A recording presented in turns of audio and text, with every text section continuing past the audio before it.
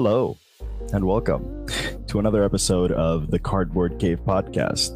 Tonight, I am being joined by my good old friend and co-host, JP, which I'll bring up here in a second. Hello, JP. How you doing, my dude? I'm tired, man. I don't know. I understand. I understand perfectly. It's been that kind of week. So, yeah. We have a few things to talk about. We've been gone for a while. We're now back. We're hopefully getting a new schedule because it seems Fridays are getting very much more and more busy, and we have other days that fit this slot. So we have a lot of stuff to talk about. So why don't we just jump into it? Definitely. Let's just go right ahead and jump into it. So, the title of tonight's podcast, is it the end of paper magic? Again? We have been introduced by Wizards of the Coast in an article that they posted recently, which I'll bring up here in just a second, about basically a new format that's going to be hitting Arena, which is called Alchemy. So the article kind of starts off with introducing Alchemy, a new way to play Magic Arena. Let me bring it up on the screen in a second here. Oh, give me just 1 second here. But, you know, as I was mentioning a few seconds ago, like, the end of like paper magic once again, because every time that like Wizards does anything virtual or, you know, anything magic related that's like virtual or whatever comes up, there's always like, oh no, it's gonna be the end of paper, and everyone keeps speaking of like, oh, how like terrible it is for that to have like this like to have something new. Essentially, I guess that's kind of what it feels like. And here we got the article. So it says, introducing Alchemy, a new way to play MTG Arena. Essentially, I guess it can be pretty much compared to Hearthstone from what I've been looking at, and it's, you know, instead of banning cards, there's a lot of cards that are going to get erratas and stuff like that, and there's going to be a lot of new to digital cards. And here's where it mentions, like where I mentioned before, the rebalancing of cards in a new MTG Arena play mode that evolves as fast as our players. I believe that I mentioned this before very briefly in one of our previous podcasts, in which Wizards had an event in which they were using rebalanced versions of the cards that were in the format at the time. For example, or actually had rotated out of standard. It was basically, I think it was historic, actually. That's why it was like stuff that rotated out of standard. It was a historic play mode in which things were rebalanced. So for example, in the case of Field of the Dead, instead of the land making like just a 2/2 zombie, it would make a 2/2 zombie that came into the battlefield tapped instead. Yeah. And so, yeah, sorry about that. I just got distracted while reading some of the stuff that was going on over here. So, yeah, as I mentioned, and I don't know. I kind of don't know how to feel about the whole like Hearthstoning of Magic Arena. Because a lot of the times I thought of Magic Arena as like a way to like, oh, you know, with the it matched up really well with like the pandemic coming up, so it's kind of a way for people to test out their decks and stuff like that on Magic Arena to figure out what they're gonna do in paper, blah blah blah blah blah. But now with this whole idea, I think that, like, again, this is supposed to be another format that's gonna be moving on in online instead of on paper. And I guess that one of the things that comes to mind is a lot of people worrying about this being like the new standard, or just simply taking over the whole Magic format and just being like the new main thing that Wizards is trying to do. And I suppose that's where everyone's opinions start to surface and where people have different views on. What do you think about it, JP? I think it's a bad idea. Mostly because the reason why historic has succeeded as much is because of rotations in standard, and you can use the same cards you've been using in your previous standard sets that have been legal in Arena and thus you get to spend, like, you get to play standard in arena, and then with the cards you had, play historic. The reason why Jump Masters, like the Horizon Master, Jump Master Horizons, whatever, Jumpstart Horizons, Jump Master Horizons. I like that name better than whatever it Jumpstart, was. Is like the reason why introducing the new cards that are digital only worked was because they were introducing it into the already established historic format. This, however, is you're gonna get cards that I'm not sure, are they going to be legal in historic as well? At least what it says here. It says in the second section right here, right? It says new to digital cards. Alchemy will launch with 63 new to digital Magic cards featuring mechanics designed specifically for digital play, and players can expect more new cards alongside every standard release. So at least from what I'm getting from this is that, for starters, all of these digital only cards are most likely going to rotate with the standard format. I would assume that since like that's what it what basically it says. But it is standard, and standard is a rotating format. That is the implication. Yeah. So I would be guessing that since the digital cards are already a thing in historic, I would guess that once these rotate, well, not just rotate, but as they keep releasing, I would assume that they're automatically going to be available in historic. However, since this does mention Alchemy as a play mode or format, it is a bit confusing to me if they're really planning on just doing that, or if it's supposed, or if these cards are exclusive to the format. That's what like where my confusion lies, for example. Let's just assume that they're going to be illegal in historic because it is already a digital format and they're going to be just added in. That creates another slew of problems because of rebalancing. So a lot of these problems with rebalancing these cards is last time they rebalanced a bunch of cards, we discussed them, and like I think the rebalance destroyed 3 decks.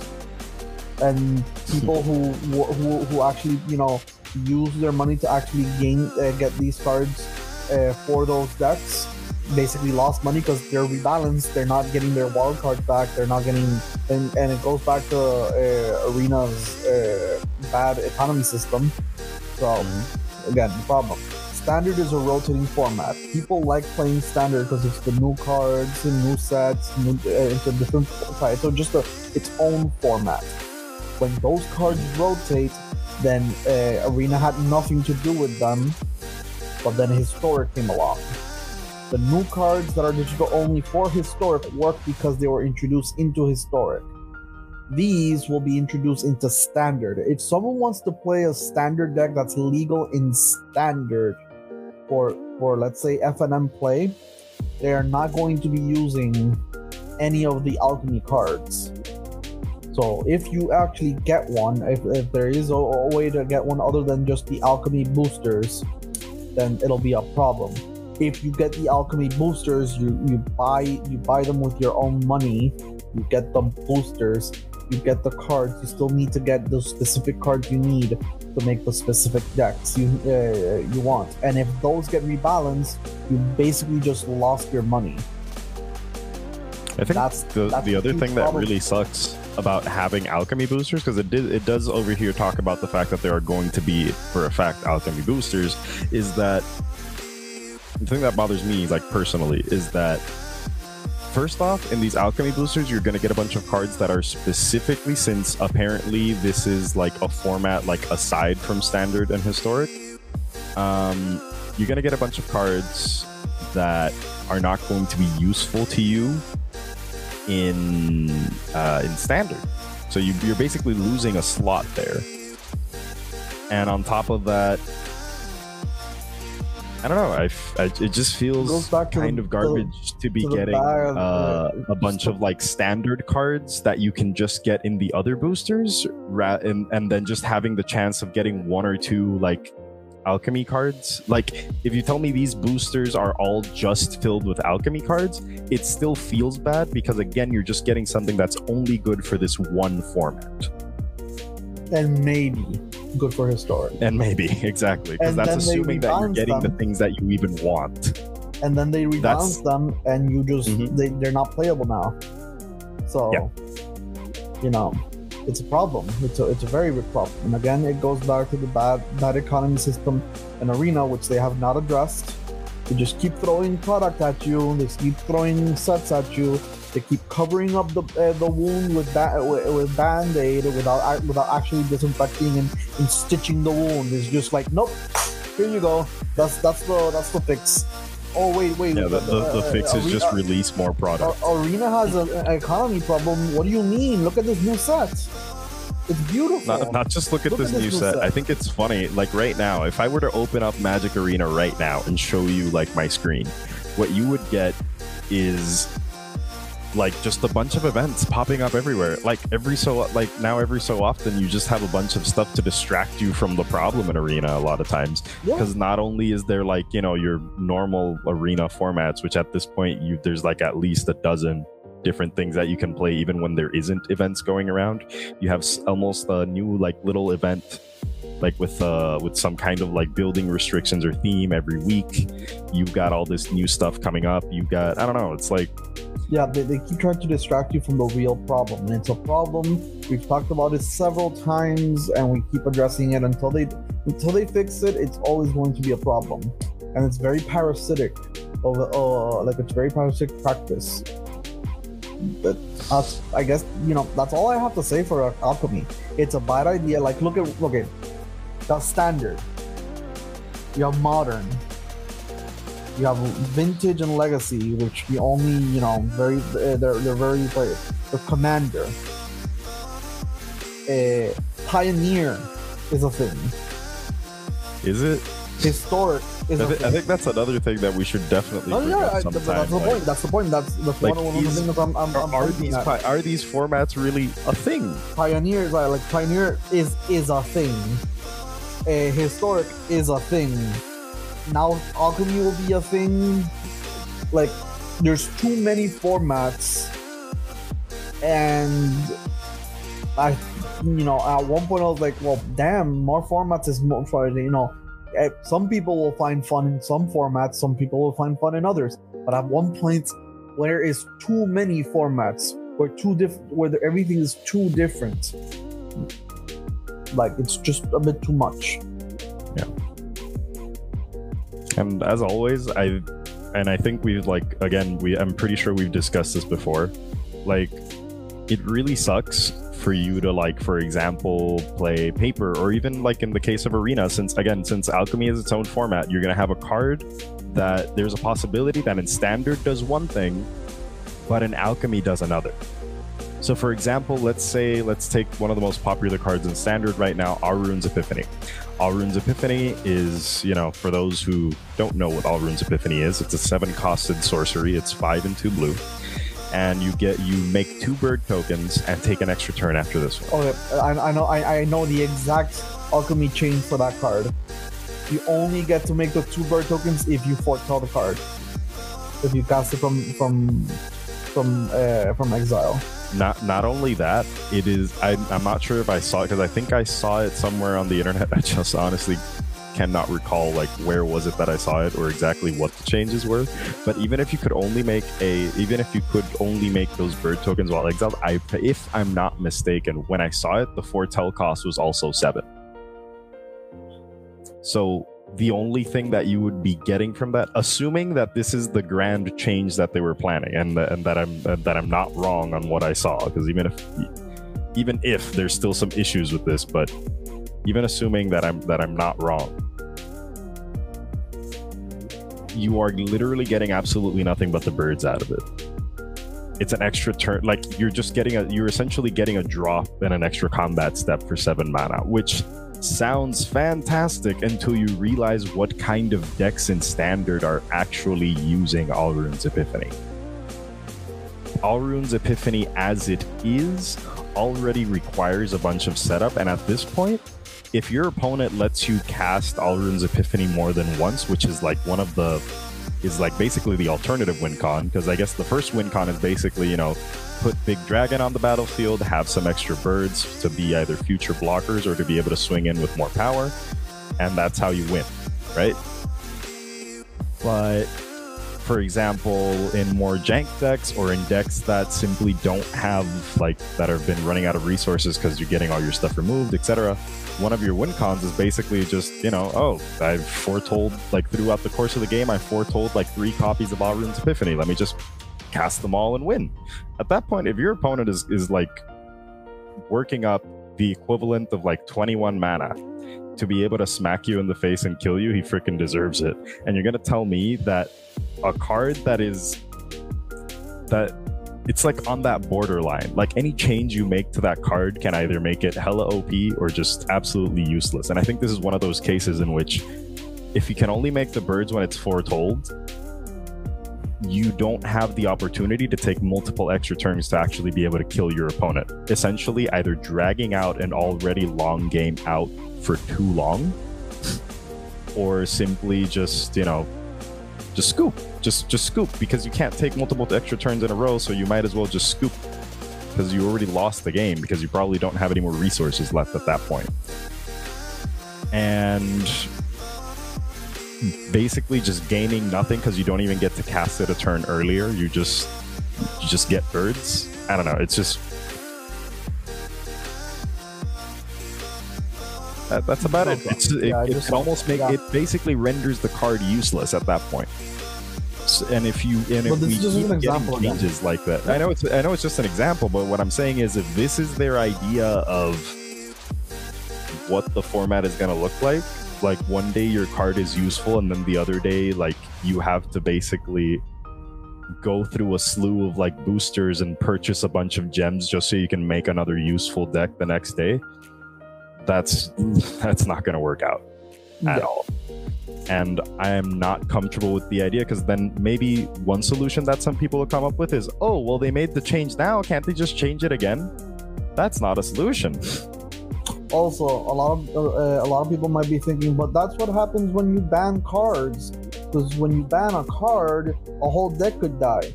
Well, yes, and you're partially true. Because a lot of decks like die when a card is banned, and then just come back with a different type of card. A very, very, very, very famous example is Faithless Looting. It's not in Modern anymore. Dredge, famously used that card. Dredge really benefited from Faithless Looting, and well, it doesn't use it anymore because it can't. So it just used Shriekhorn. A lot of builds were starting to use Shriekhorn as well. So Shriekhorn is a one mana artifact that can mill you. It has some charges and can just start milling you for several cards. A lot of those decks started using Shriekhorn even when Faithless Looting was still around, and now they just kind of use that to just start milling you, because a lot of decks can just evolve and change. A lot of these new cards, like in Standard, can't really do that with them. Like Standard can't really do that with the amount of cards it has. Yeah, the card pool. Mm-hmm. So it can work in Historic, and it still feels bad. But I don't feel like it'll work with Standard. Mm-hmm. And just for like reference to anyone else that might not be familiar with the formats, part of the issue of Standard not having that as much of a big card pool is that, for example, in Modern, there are a lot of cards that not only give you more options but also give you more redundancy. And in Standard, because of how because it's a rotating format, redundancy isn't exactly welcome when you kind of are just printing the same card over like the course of 3 or 4 sets, because eventually the format will become boring once certain once certain archetypes become like really redundant, or like the groundwork of a certain card becomes really redundant, because then you just see people that are, it's like, oh, everyone's just playing the same thing. And bans in standard are just much more impactful than they are in formats like modern for that same reason. And yes, everyone can argue that, for example, the ban of a card like Faithless Looting in modern was, really hit the format hard. And yeah, that is definitely true, but not in the same way that bans like hit standard at all. And that I would think it was an indisputable fact more than an opinion. Yeah. Well, I don't like Alchemy. That's my TLDR. I don't like this. I don't like Alchemy. I am personally excited to try it out because, of course, my dopamine receptors are new. But when I sit down and think about what Alchemy, yeah, exactly, that's how they get you.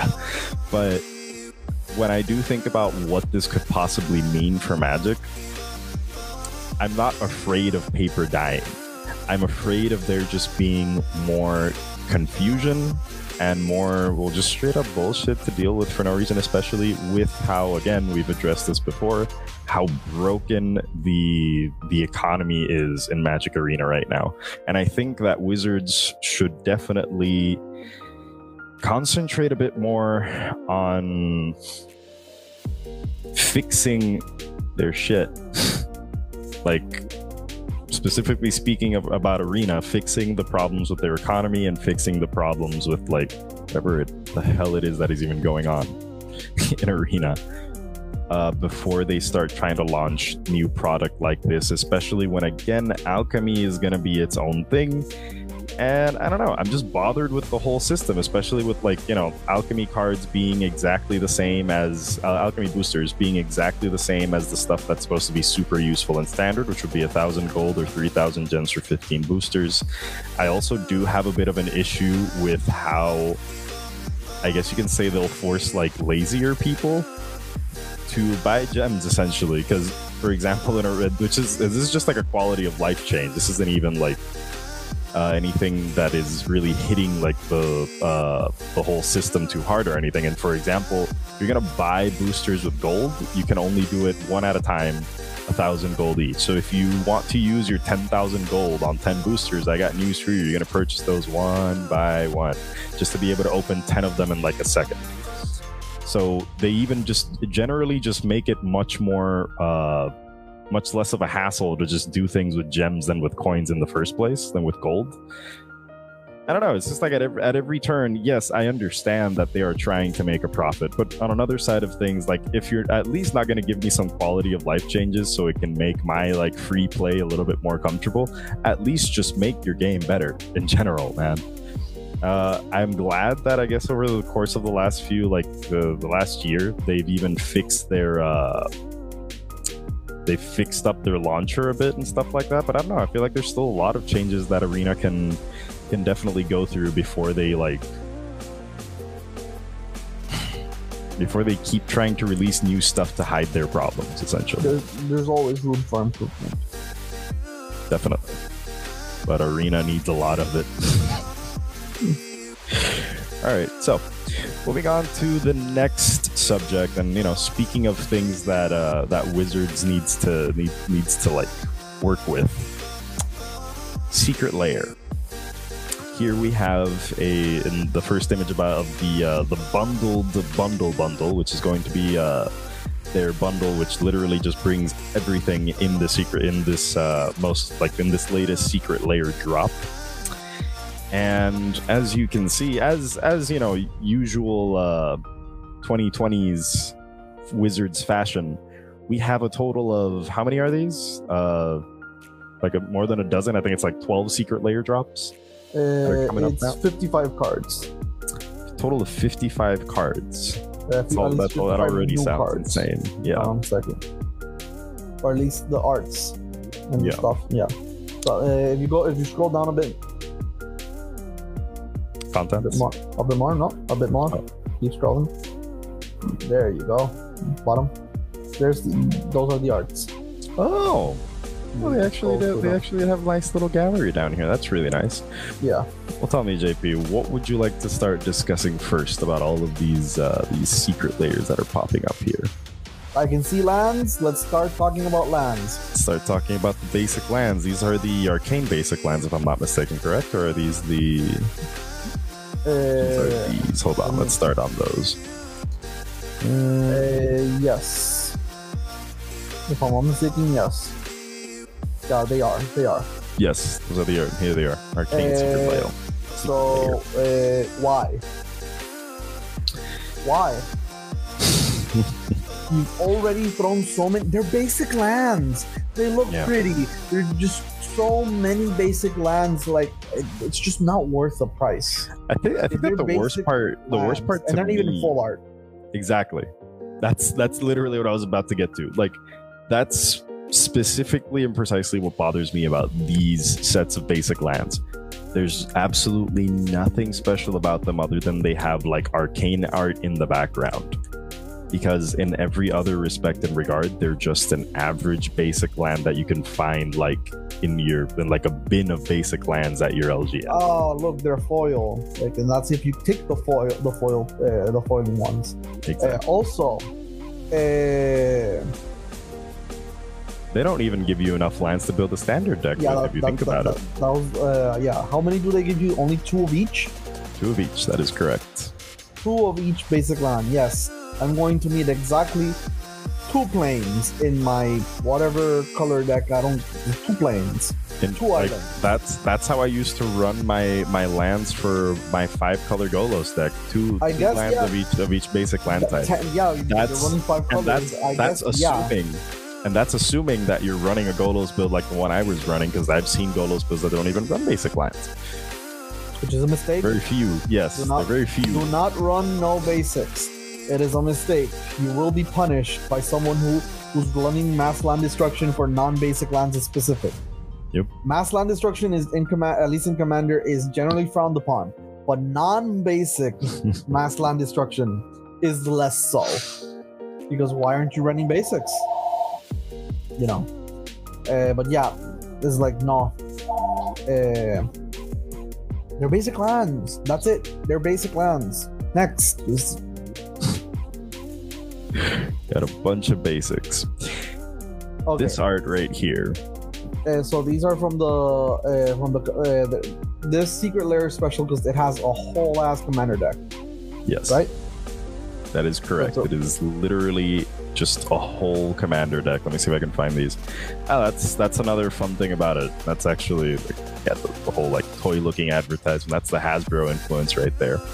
But so these are a whole like 100 card like ready to play out of the box commander deck with a pair of commanders that I haven't seen been used before that are from the Battle Bond set, if I'm not mistaken, correct? Was it Battle Bond or is it If I'm not mistaken, yes, Battle Bond. So the cool like little thing about it is that they're not all of them, but it's some of the cards in the secret layer are reversible. So there's like 2 sides to it, which absolutely adds nothing to the deck. I guess a little bit of like that coin flip kind of flavor, I suppose. And yeah, they got that cool reversible art, I suppose. What is special about it is, again, this is basically a commander deck that is being sold to you in secret layer. To me, the way I've seen it, right, it's a commander precon for $100. Now, go ahead, JP. What do you think about this? Generally speaking, but this is I don't think this is the trend anymore. So before, commander decks would be sold at $40. Now I think the price is raised a bit. But generally speaking, that's around the range. I think $50 is like the range, along with all the cards inside it.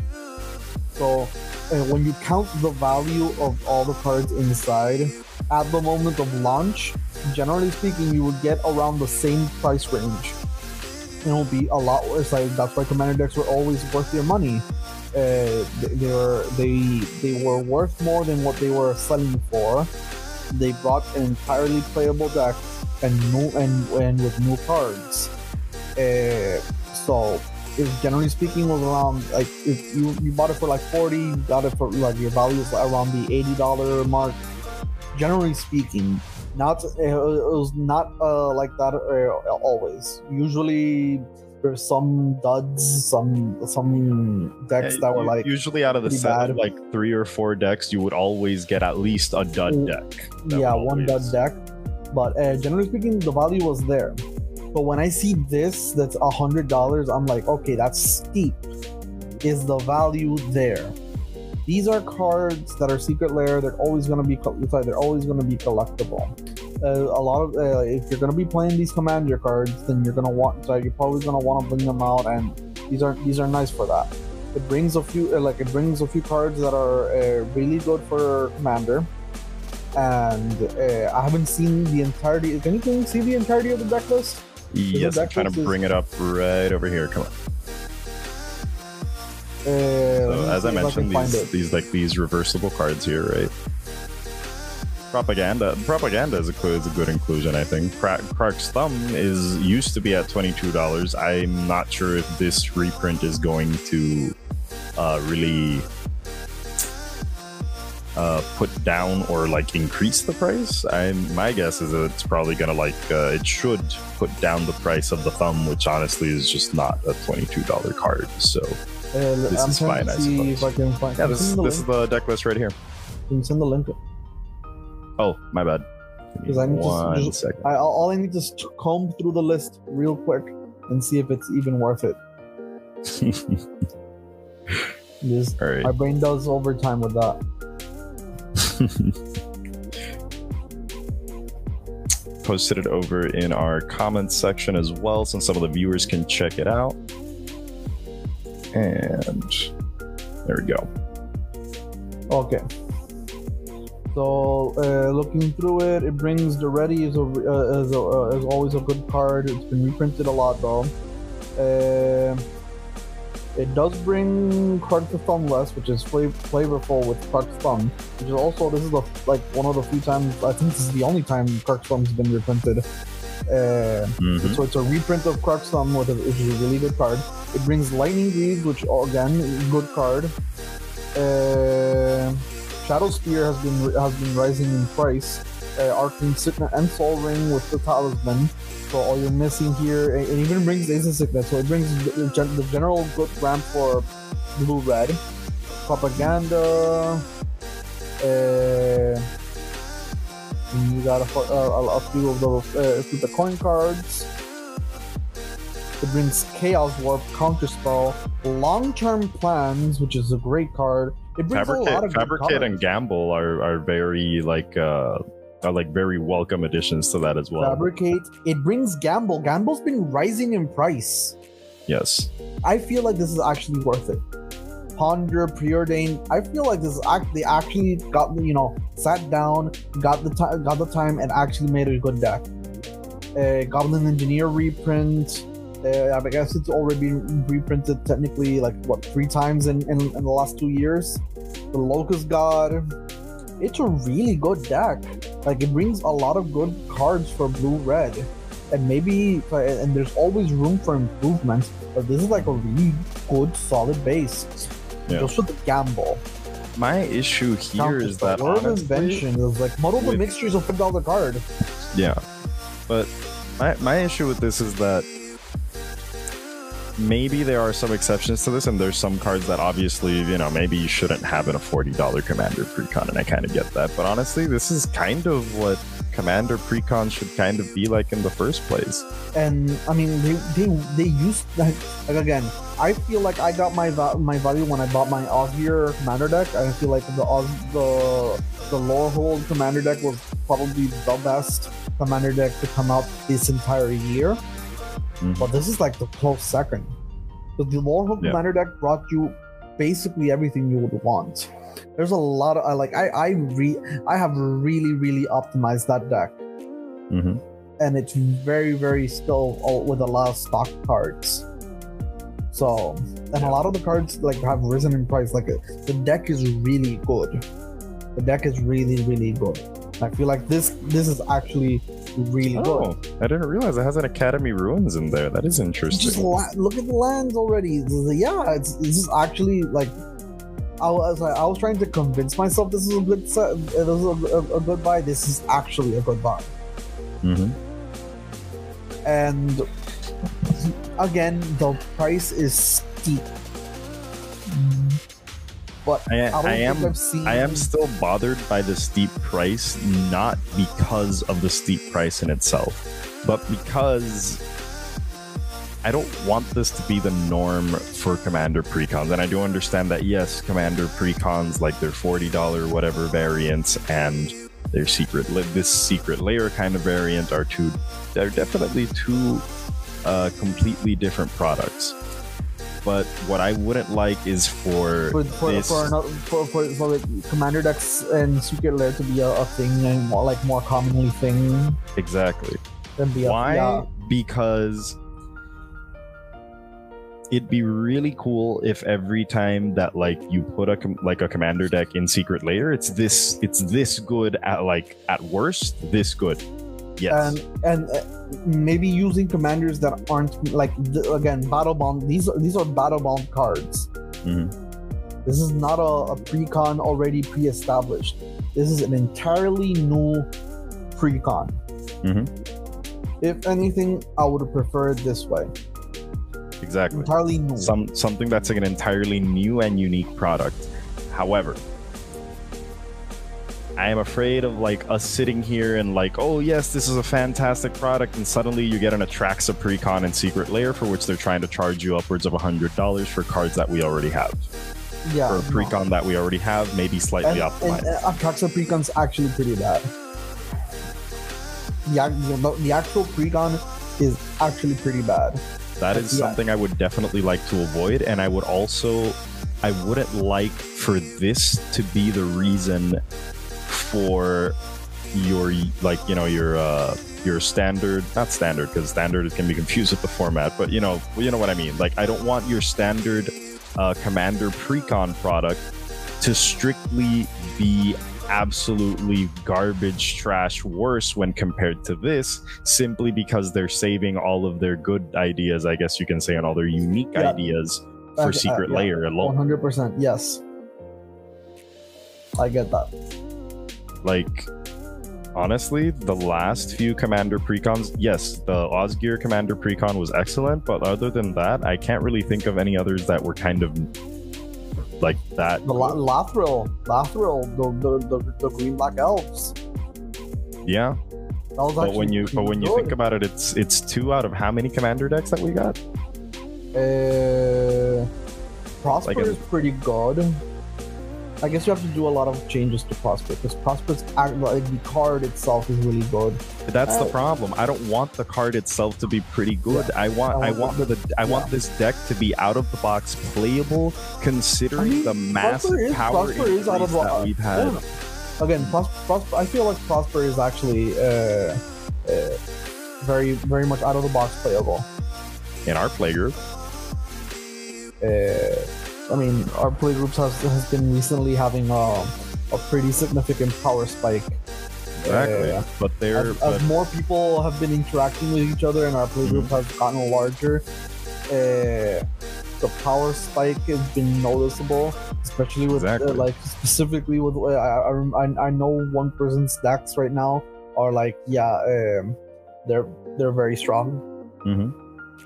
The other thing I'm getting at is, for our playgroup that might work, but I feel like in the past, one of the issues that commander precons had at some point already walking into 2016 was that some of them were starting to not stack up too well to what was currently being played in commander at the time. In our playgroups, it was a different story, but when I went to the United States, or even the northeastern and eastern part of Puerto Rico to play some commander somewhere else, I would notice that the power levels were entirely different and way higher than what I was used to.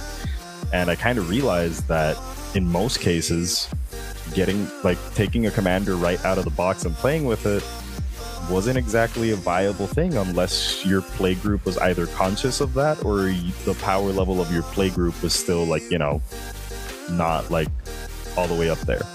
And I'm not saying that pre-cons should necessarily always be like this, like, you know, ready to play out of the box, basically competitive, but they should definitely be able to allow you to have fun. Exactly. Allow you to have like actual fun while playing like in the current commander scene. That's all. It's a fair assessment. Yeah, I can agree with that. So yeah, other than those cards and the so it's Zinder Split, Eye of Wisdom, Cocoon, Eye of Chaos, Zinder Split. Yeah, that's how you said that. Homunculus names don't have vowels. That's like I see. I see. I understood now. I didn't realize that. Zinder Split. Yeah, his name is Zinder Split, Eye of Wisdom, and Okun, Eye of Chaos. A Homunculus and a Cyclops Berserker. You get Propaganda, Stitch in Time, and you also get Corpse Thumb. If I'm not mistaken, hold on, I gotta double check. But I think each of the cards in the deck does have a unique art. If that's not the case, then I might be wrong. But long-term plans, Gamble, Inventor's Fair, Word of Invention, No, and Transmutation. No, Mixture. Those are all what. I'm honestly a little bothered by that. If I'm gonna get charged $100 for it. yeah, that is probably one of a big problem in comparison. But the deck building is very, very, very sound and good for a precon, but like for the price, I guess that could be a very big complaint. That is, to me, that's definitely an issue for the price. If I'm going to be paying $100 for this like really exclusive looking deck, I don't want like the rest of my deck to just look like I built it from scratch, and like I want it to look exclusive. You know, if I'm paying a premium, I want my product to look and feel premium. Can the deck be foil? The entire deck? If I'm not mistaken, yes. I'll double check that for you in the Secret Lair site. Right over here. But if I'm not mistaken, yes, you can get like a full like foil version of it, but I might also be mistaken. Let's go over here. Can I go to the product page, please? No, you're gonna make this difficult for me? Okay. Speaking of things that that Wizards has to fix, your interface for most of your sites, Wizards. They do not all come in foil. Even in the what? There isn't like a full foil version. I'm actually a bit surprised. Like an etched foil, like wow. Okay. Yeah, okay. That hella bothers has changed a bit. Hella bothers me.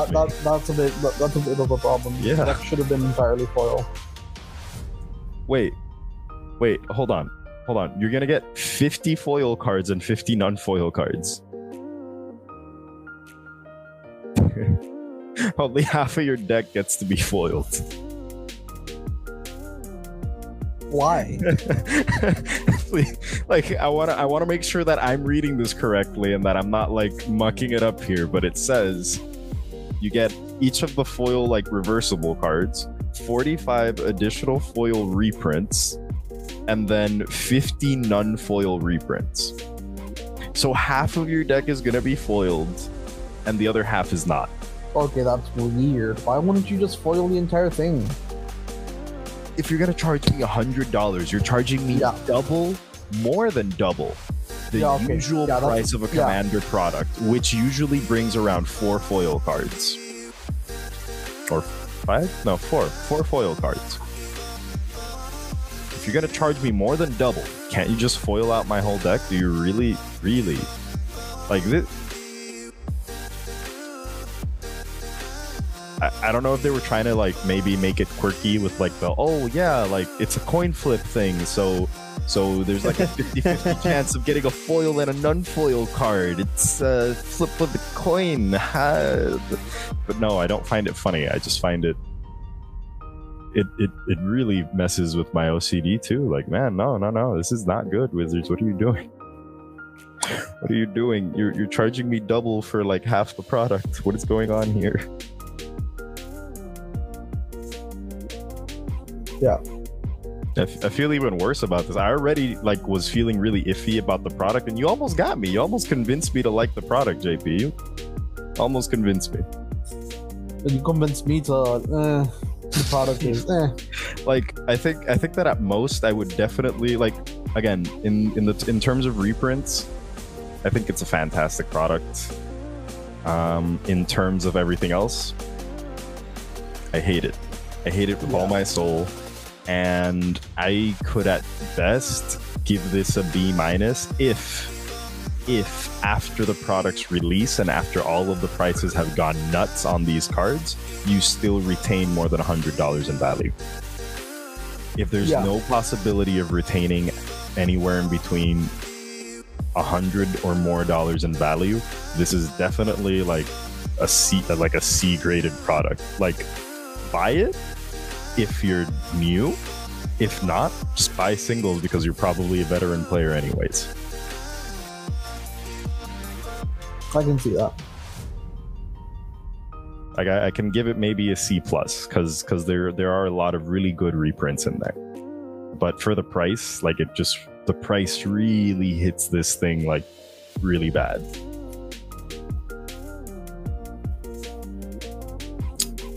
Well, let's go over the rest of those secret layers before I keep looking at this thing even more angrily.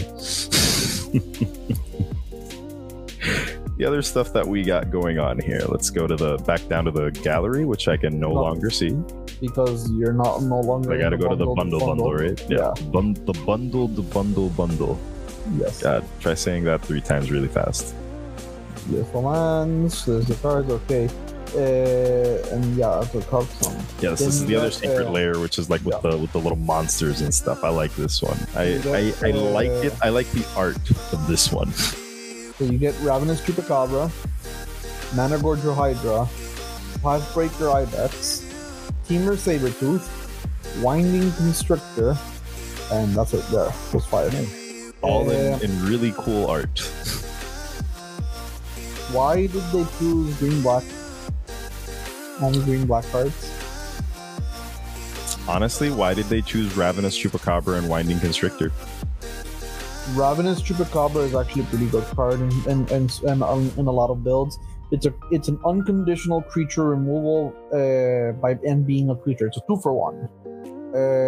In a lot of Reanimator decks, this is like premium removal because you can start sacking it and reanimating it over and over and over again. So I can understand that. I feel like Pathbreaker Ibex is more of a problem than Winding Constrictor.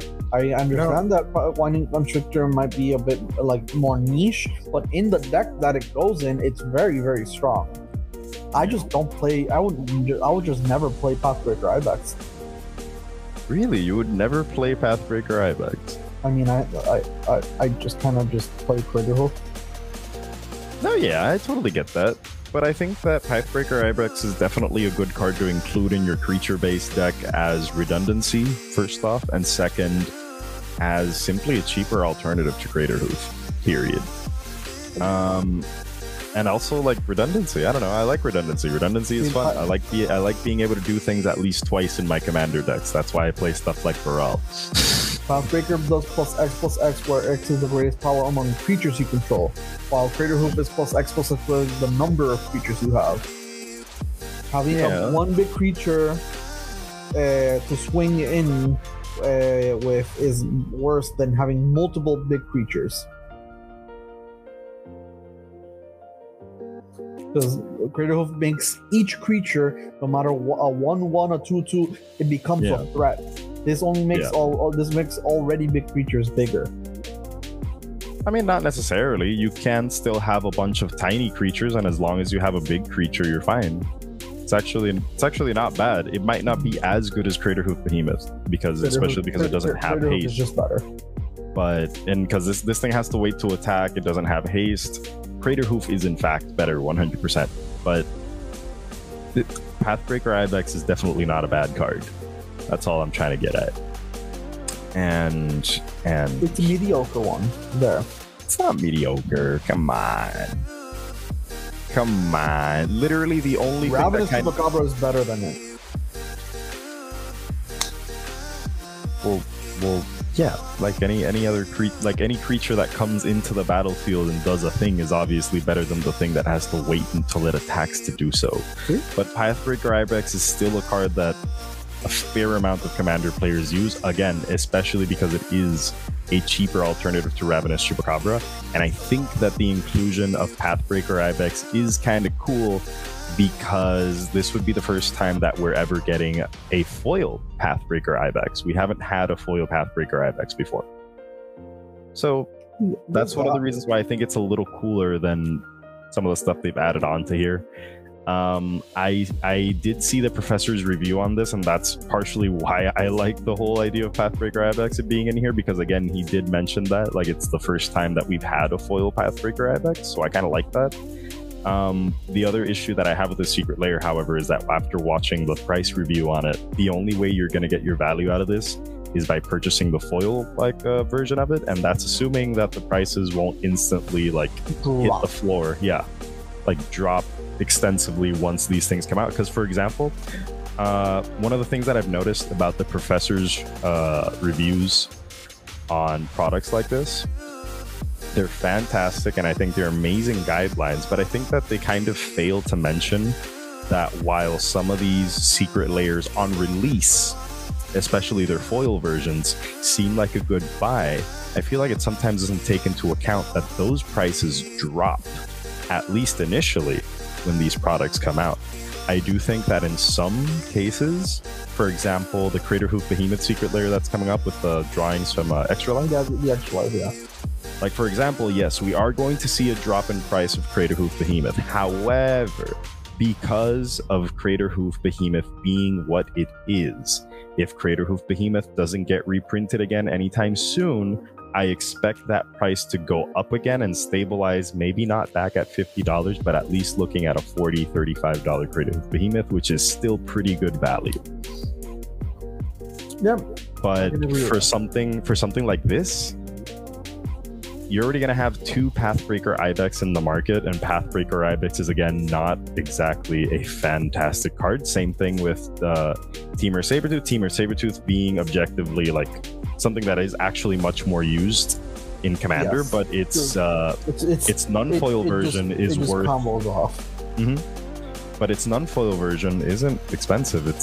I don't think is it even a few dollars? It's I think it was $4 to $8 or something around that. Yeah, so you get it's a $4 to $8 card. $4 to $8. Yeah, and its foil version, however, is around $20.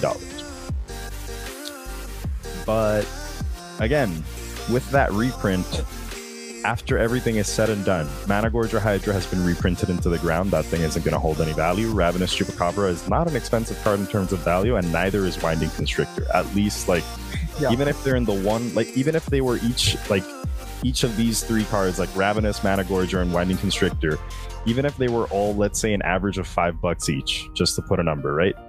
And then you got a $20 Sabertooth and a $20 Ibex. Are you really going to be getting value out of that foil Secret Lair? No.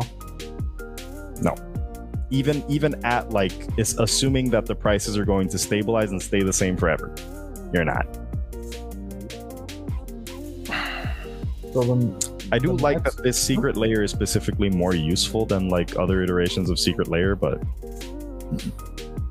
yay, more basic, more lands, more basic lands. Ooh, that's exactly what I needed. Oh, of course. I can't get enough of basic lands. I've always wanted Floating Man with Cane Plains. Whew. They're Dracula, if I'm not mistaken, they're Dracula based. Yes, they are. They're full art. That's a step up from the arcane lands. Yeah. Mm-hmm. But they're basic lands again. Just they're beautiful. They're beautiful. Yes, they're beautiful. Mm-hmm. If you are a fan of the of Dracula, buy this. Sure, they're beautiful. Especially the swamp. The swamp is absolutely my favorite in terms of the art. I think I like this forest one. Really? It's just the you can actually sell. It's actually in a forest. Get it? So everything else is just but yeah, it's they're beautiful. They're beautiful. They're still basic lands. Mm-hmm. That's all I have to say. There's still a what, 2-cent card each being sold for $30, $40. Because of the art and the foil, and if you take the foils, and the volume will probably still be there because of the collector item, but that's it. Definitely, definitely. Like in terms of use, there's still basic lands.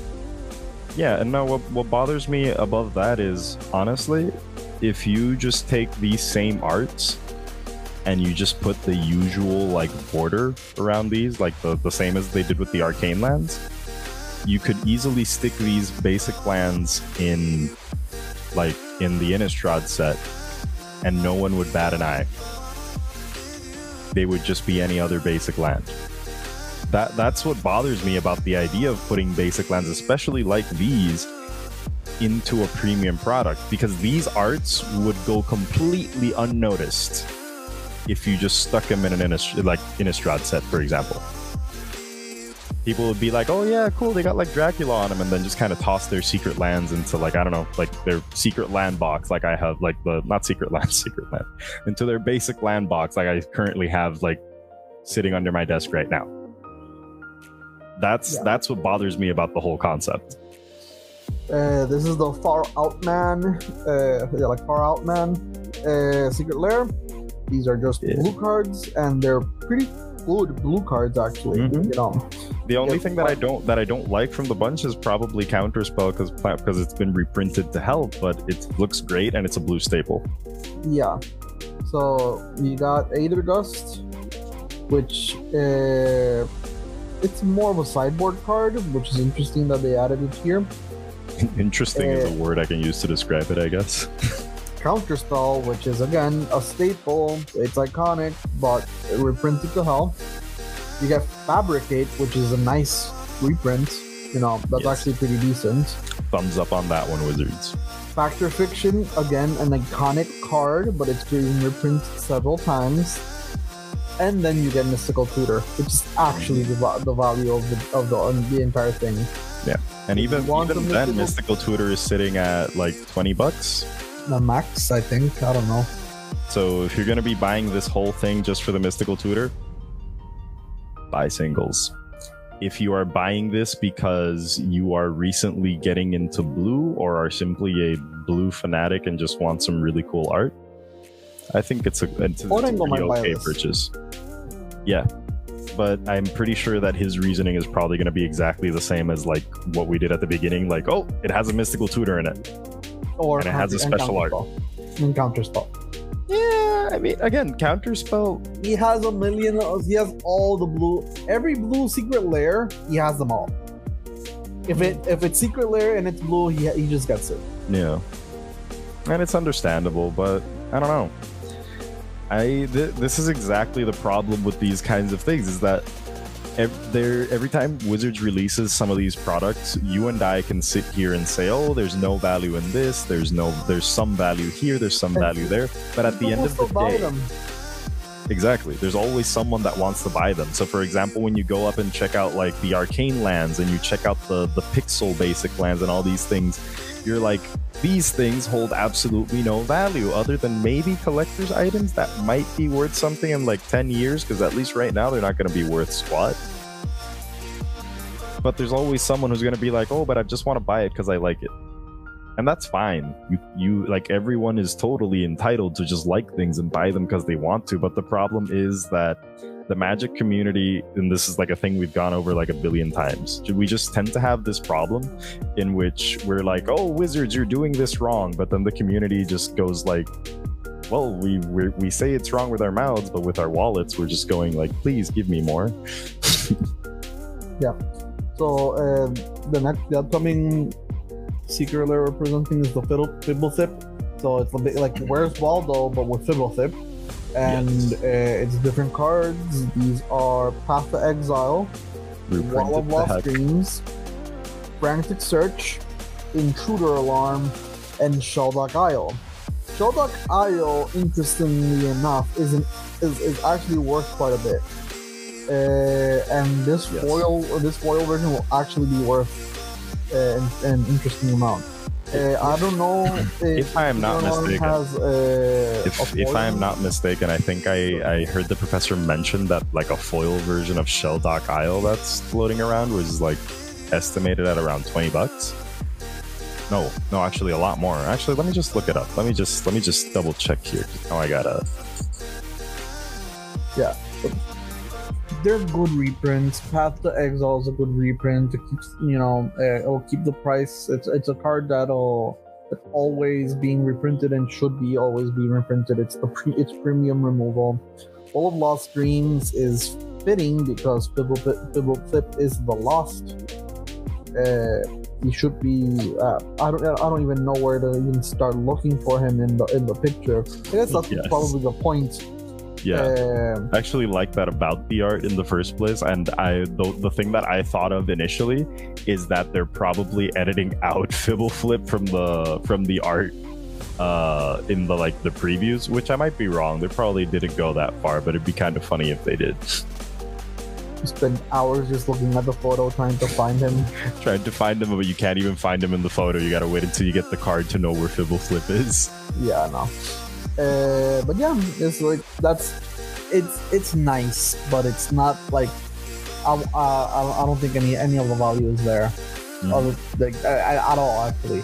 Now that you told me that Shelldock Isle was hovering around the $20 range in the foil version. No, I was wrong. The foil version is $55. Okay, then yeah. The Lorwyn foil, which is the only foil out there right now. Yeah, Shelldock Isle hasn't been reprinted. Mm-hmm. It has been reprinted, but it was like in a commander set. Let me go back here. Yeah, here it is. Because you remember there was like those commander that had just like a whole. No, wasn't it? I thought it was reprinted in commander. Nope. I could have like sworn it was. Like I was like swearing by something because I remember that they had all like the hideaway lands everywhere else. But they didn't. I guess the only one that didn't get printed was the blue one. And the black one. The black one, yeah. Wow. That's insane. Yeah. So this might retain its value because of Shelldock Isle, but that's it. Shelldock Isle in foil. Yeah. Because if you get the non-foil, I don't expect it to be expensive at all. Intruder Alarm, again, the foil version might be worth something because of the nature of Intruder Alarm and it's being a very combo-y card.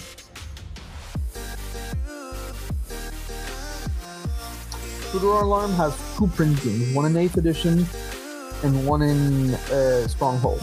And so foil version another in the mystery edition. Booster like retail, like exclusive BS. Yeah. It's $30. $30 for the foil. So maybe this will retain its value. So Frantic Search is a common. Well, Lost Stream is a rare that sees almost no play, only in Commander maybe. I've played it in Commander, so in Commander. And Path to Exile, which is another reprint that's been reprinted several times. It's a card that'll retain its value. So even if foil, non-foil, I guess. Here's another interesting thing. Intruder Alarm, even in the Mystery Booster retail exclusive, it's only recorded at like a foil market price of $8.88. So even then, it might not retain its value since there's already like a foil version floating out there. Since it's alternative art, I think that the price is definitely going to be more than the standard foil. But considering that the only expensive foil is from 8th edition, it's because of what it is. We could even be wrong on that one, and maybe we're just not retaining any value at all because Stronghold didn't have foils by then. So yeah, that might not retain price as much as we think it might.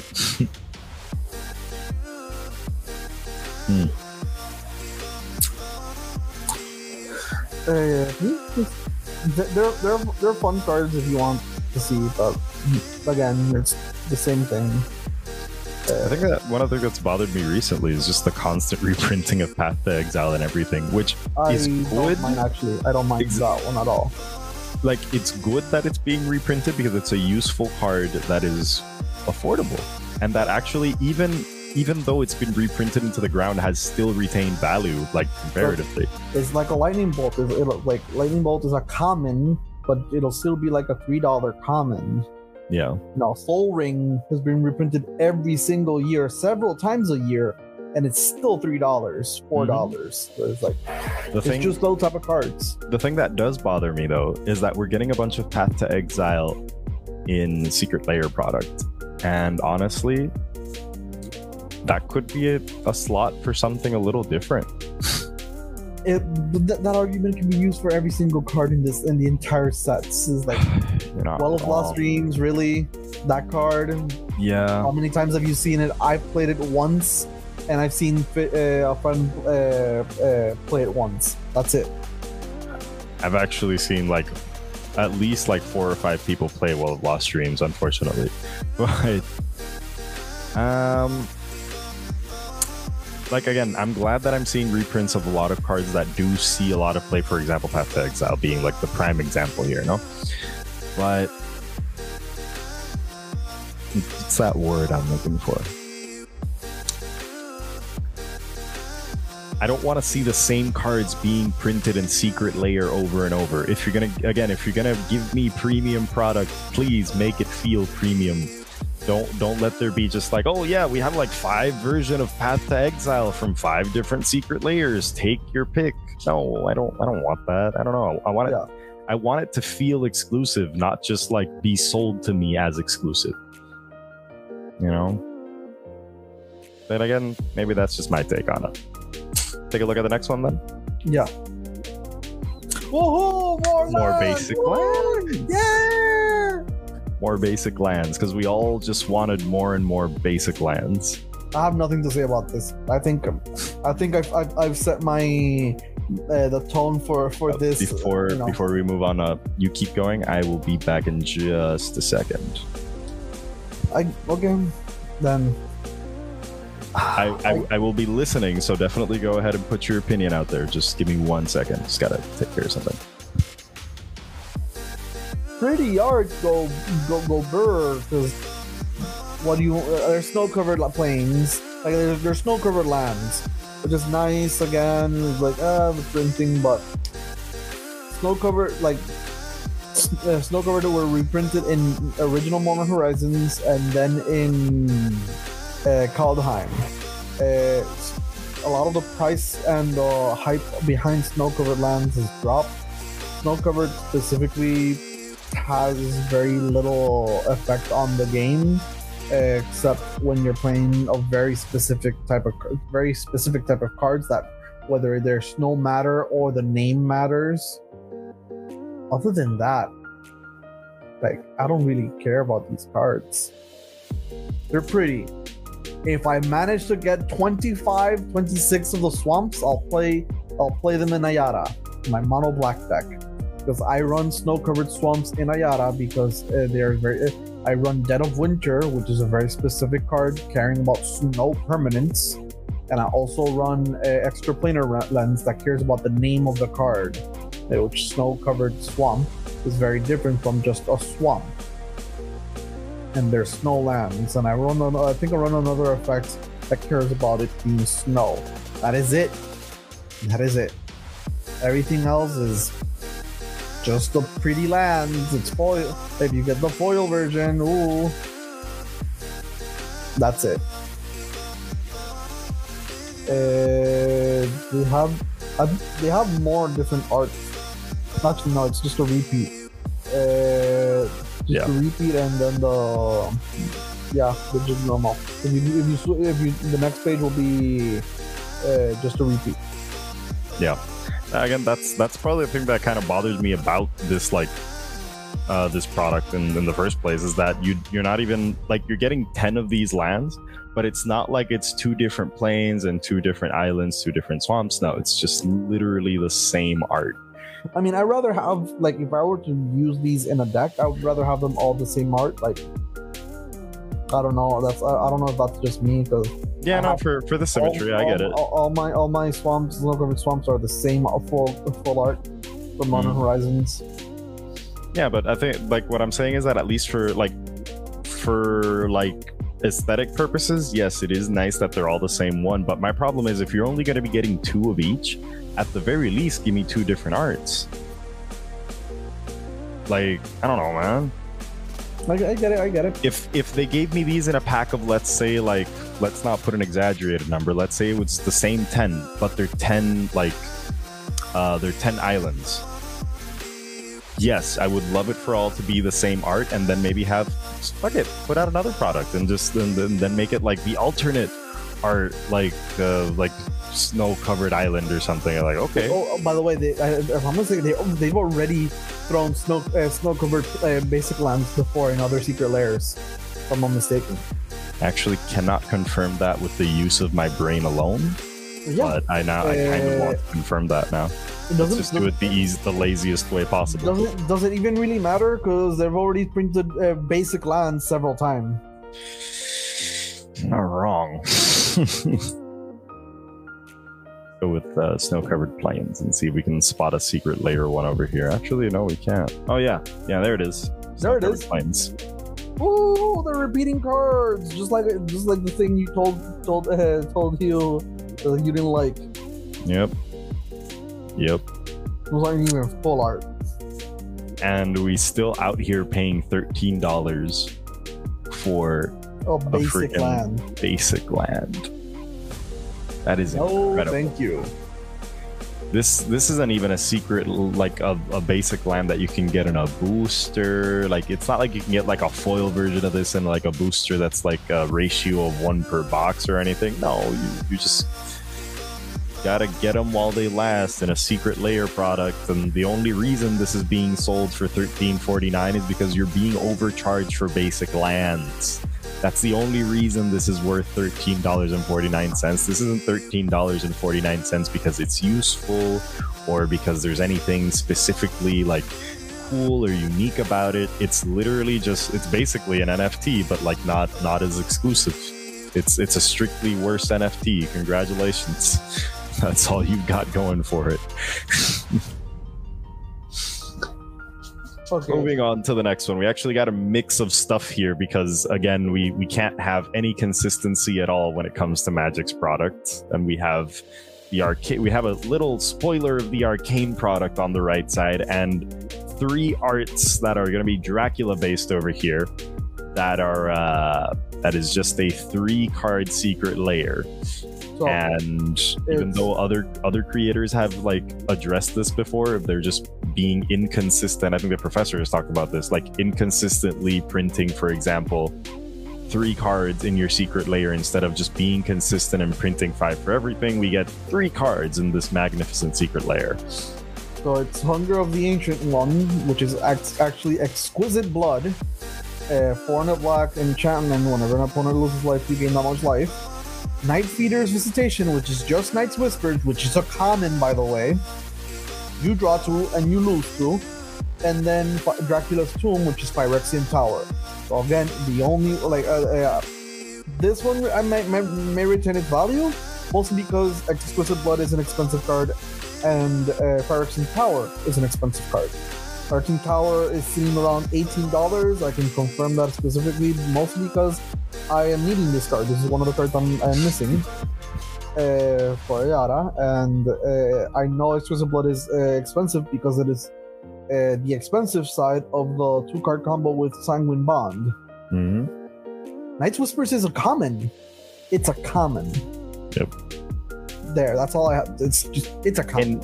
It's a common in a 3-card secret layer, because if you're being consistent and you're putting out 5-card secret layers in which you have, well, you can always expect 2 dud cards, 1 meh card, and maybe anywhere in between 1 to 2 like, oh, value cards, I would have less to say about this, much less.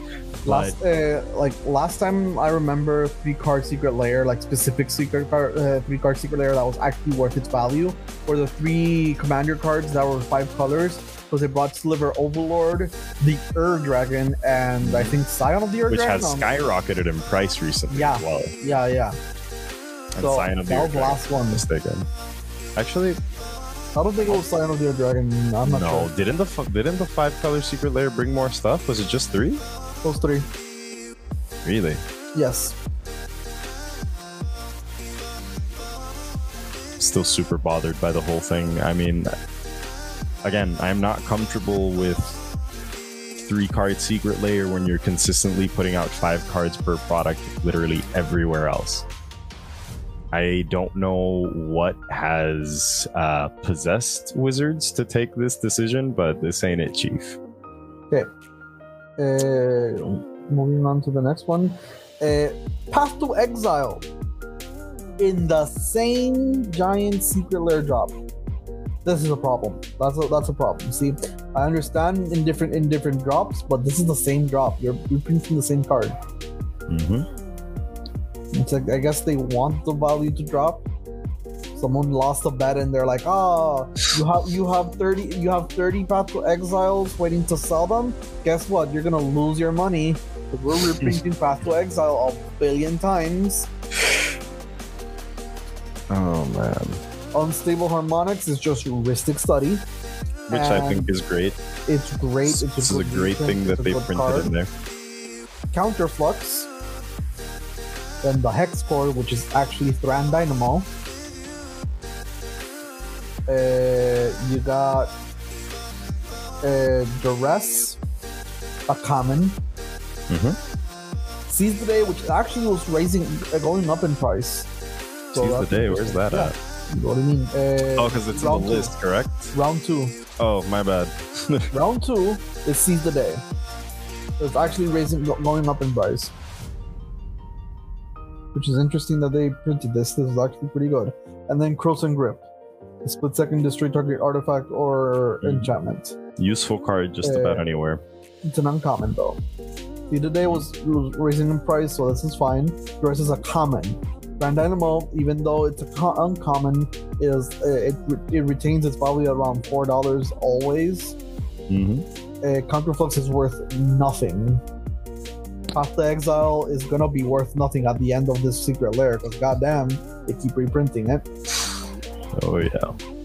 And then Ristic Study, Unstable Harmonics. This is literally the card to get. If you like the Arcane series and or League of Legends, all of these cards are probably worth it because we don't know if we're getting any other secret lair or Magic the Gathering crossover product in this way. Speaking of the crossover product, I enjoy that they used the Godzilla framing. They've learned from their mistake. They're not making they're still making new cards because of course they're gonna sell and they want the money. But I enjoy I appreciate that they put the effort and just renaming the card, putting the actual real name of the card down there, and then it's just a different art and different style, and I like that. Yeah, definitely. And instead of trying to put out mechanically unique cards that make everybody like mad. Yeah. I definitely agree. And look at that, we're back to like our we've cycled through our 55 cards and are back to our basic lands, which we of course love so much. I guess that's all we gotta say, at least in terms of secret lair. And man, what can we say is like the rundown on all this on top of like none of the basic lands are worth it. Ignore the basic lands. Basic lands are bad. The commander deck is probably worth it, and the arcane one is probably worth it. Everything else can just not exist. Path to Exile has been reprinted way too many times now, so that's a problem. Definitely, because it just could have been another slot of something different. What about you? That's about it. I mean, I pretty much have like talked about the same things. Just like I'm bothered with the fact that we're getting like Path to Exile not just reprinted again. Like that isn't much of the issue, but we're just getting it again in secret lair, and we're getting it again like twice in the same secret lair drop. And the basic lands just got me pissed off. And printing a whole like commander precon for more than double the amount of like said product when like half of the product doesn't feel as exclusive as you're making it out to be. Just kind of feels bad. Yeah. Then we have one of the last things we can talk about is the Infinity. Yes, we were told that we weren't gonna get another unset, that they were doing that unstable was gonna be the last one, and they were never gonna do it again. But again, once more, Mark Rosewater is not a wizard of his word, apparently, and we're getting Infinity and Beyond. And while they said they wouldn't do it before, I am glad they didn't do good on that promise, because God, I love unsets. What is unique about this unset, however, is that it's going to have a lot of black border cards, or I think they all have, like, well, not all of them. Like, they're going to have a lot of black border cards that are actually going to be legal in internal formats. There we go. That's the words I was looking for. Thank you, sir. So, this unset is set to come out, as you know, as we've done in the past, on April 1st, 2022, because everything is a joke to Wizards. And we got some interesting stuff going on here. The entire set is just, oh yeah, we lied about this. It was just a giant April Fool jokes. I'm actually not gonna be mad. I will be a little mad, because I definitely would like this unset. I mean, come on. Can you imagine owning a card in which you got Goofy Ajani and Goofy Nicole Bolas in the back? Like, come on. I want to be the proud owner of some Goofy shit. Hell yeah. Hell yeah. But I guess I can't be entirely mad, even if it was an April Fool's joke.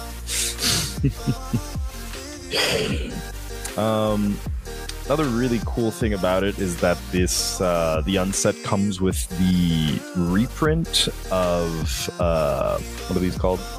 Shocklands.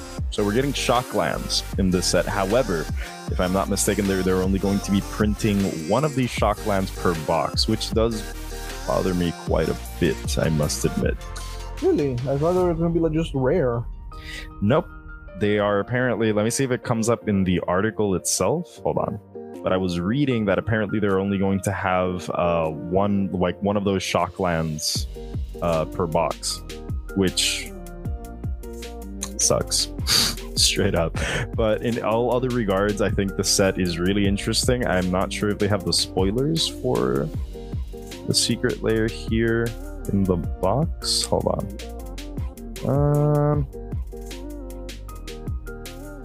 Yes. Some of these acorn cards. So that's going to be the thing that's going to set apart the eternal format legal cards, and the ones that aren't is the ones that have the little acorn here at the bottom are not going to be legal in eternal formats.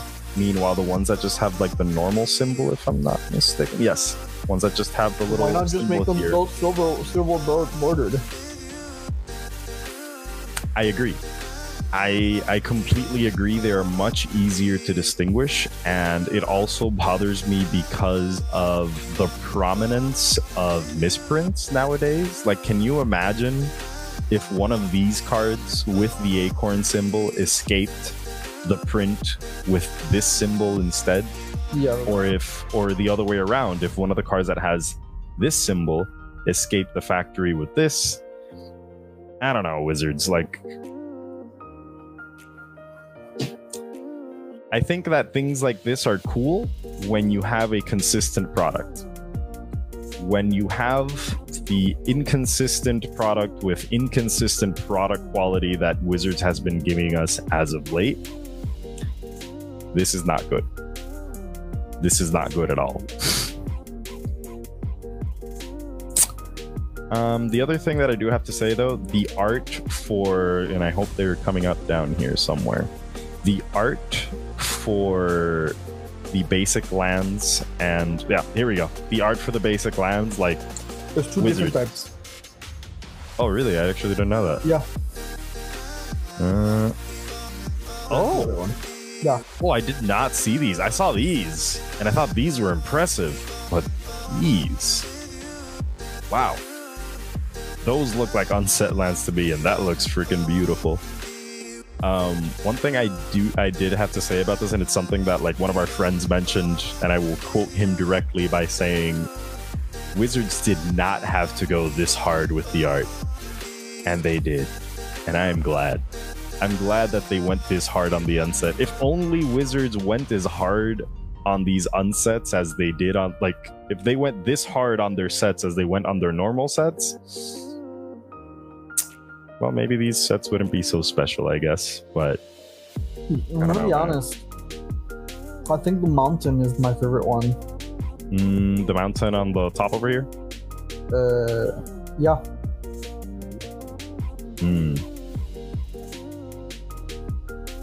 I think it, what's that word? Composition, I think it might be. I think it just has a better, like the structure of the art and how everything is placed, I think is definitely, like, better than the rest. I agree. Definitely agree. There's actually a lot of interesting stuff going on here. I kind of like that the swamp in this one kind of looks like a moon. And the plains, which kind of looks like it's a ring planet, kind of like Saturn, but apparently smaller. I think is also fantastic. The island just kind of, the island and the forest just like a little, like your average, like sci-fi, like cool generic planet. But the swamp just has like an eerie feeling to it. The plains, like that mountain. The mountain? The sun behind it just kind of emerging. Like a scorching planet with a sun behind it. Yeah. Yeah. It's really cool. But I specifically like the plains and the swamp a lot because the swamp just has like an eerie feeling, and the plains, it's like calming but also simultaneously eerie at the same time. I don't know if you can kind of catch the feel. Yeah. So I definitely like those a lot. These have a more cartoony feel to it up to a certain extent. But also I like the idea of, for example, in the plains, we got instead of just like, you know, like a barren moon or something, you have these weird things which are kind of resembling some kind of like life form or like vegetation or something that's really like interesting there.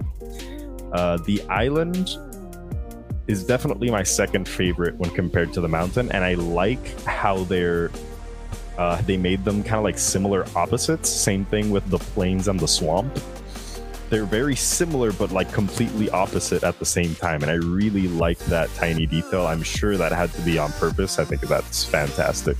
The forest doesn't necessarily feel unique because it still has like the rounded texture, kind of like that everything else in the rest of the arts is going for. But I feel like I can maybe look at, I guess, the swamp and call it its direct counterpart. But I don't know. I feel like the plains and the swamp kind of go better together than like the forest and the swamp, even though if they're like more similar in a certain sense. Yep. And then there should be the art for the shocklands. Yes, there. Let's go to those shocklands. Wow, do those things look freaking Blood Moon beautiful. looks so good. Yeah, Blood Crypt. Blood Crypt. So good. Blood Crypt should have been a Blood Moon. That thing looks insane. It looks so good. It's insane. It's insanely like amazing looking. I really like the watery grave and the hollowed fountain though. They give me like Star Wars vibes, and I like that. They're missing the other ones. All right. Hee. There. Goblet Shrine. Being an eclipse. Yes. Oh, Sacred Foundry and the breeding pool. I like the breeding pool because it has like these little things that are like plant life forms here. I like that. Stomping ground also looks really cool. Yes, let's go back up to the stomping ground here. You're getting, it's the planet being stomped by meteors. And every time you take 2 to the face, it's just a meteor hitting you in the face. Steam vents are simply my favorite because of the colors, and I honestly do like how you can see like the water on one side and like the magma on the other. I think that's absolutely perfect. Overgrown Tomb, however, I really like simply because of the name and the image, the way they go together, just really makes it really cool. Like it's kind of like a derelict ship kind of idea, and it's like overgrown with like plants and stuff in it, and I really, really, really like that. Yeah. I'm trying to see if there's any of the spoilers somewhere on here other than like, you know, the water balloon game and all that, because I was specifically trying to look around for one of the cards that was making lots of buzz on social media, that being Saw in Half. I don't know if you... here it is, Saw in Half. This is definitely a really interesting card, and everyone on social media has already figured out ways to break this card because it's honestly not difficult. And for our listeners, this card is Saw in half. It comes down for 2 colorless and a black. It's an instant, and it reads: destroy target creature. If that creature dies in this way, its controller creates 2 tokens that are copies of that creature, except their base power is half that creature's power and their base toughness is half that creature's toughness. Round up each time. Like so the power and toughness are half, and you round up each time. So even if you kill something that has, like, let's say one power and 1 toughness, it still rounds up back to 1. So people have found, for example, you can make infinite. What's the name of that card? Like the Dual caster. Yeah. Infinite dual caster mages by using Saw in half. Because you cast Saw in half targeting something. You cast dual caster mage, copying the spell. The copy targets dual caster mage. You just go infinite dual caster mages from there. Mm-hmm. And then you get to destroy your opponent's stuff. Mm-hmm. So yeah, dual caster mage, just in case for our listeners, is 1 red. It's a 2/2 as long as they're going to human wizard, and when he enters the battlefield, you may copy target spell. Yup.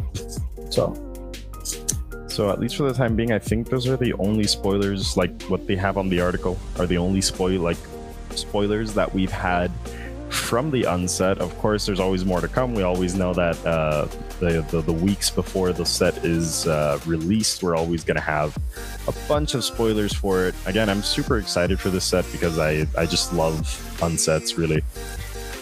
I love how, like, unique they are and how, like, fun they are. Like, it's a product basically made to draft, and I haven't played draft in a while, so maybe that's why I like romanticize the living crap out of draft products. But oh man, it's fantastic. I just can't wait. I can't wait for this thing to come out. I can't wait to just go out again to my local game store, get a box of this, and just have it sit on my shelf forever.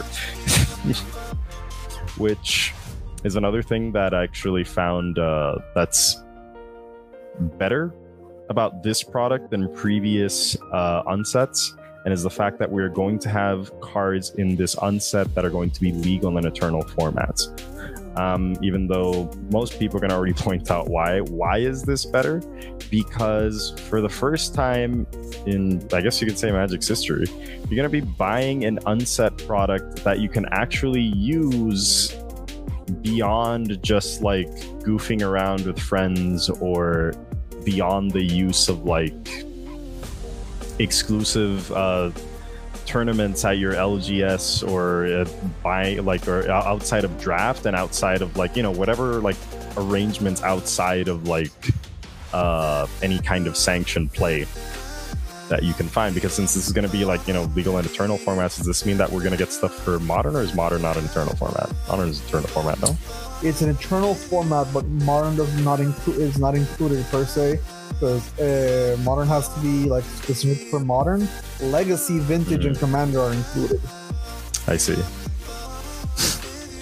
It would actually, makes me wonder if some of these cards, how and if some of these cards are going to be used in outside of Commander, like in Legacy and Vintage. That would definitely be interesting. But on this very vague note, I guess this is we're going to be ending things for the night. JP, before we go, tell me, where can the people find you? You can find me here in the Cardboard Cave podcast. More importantly, you can find our other 2 co-hosts wherever they may be in their podcasts. They have several podcasts. Just look it up, Alejandro Arengo, and you can also look for the Big Boss 117 PR, PR 117. How about you, Christopher? Well, I can be found here in the Cardboard Cave podcast, and occasionally when I am not like swamped with the things of everyday life, you can find me on my Twitch, which hopefully will start making some more constant content on there too, but slowly, my friend, slowly. And with that, I hope that everyone has a wonderful night, and I hope you join us next week with our new schedule, which we'll be updating you guys on through our social media. And again, thank you very much for listening or watching. And I hope everyone has a fantastic and wonderful night and good games.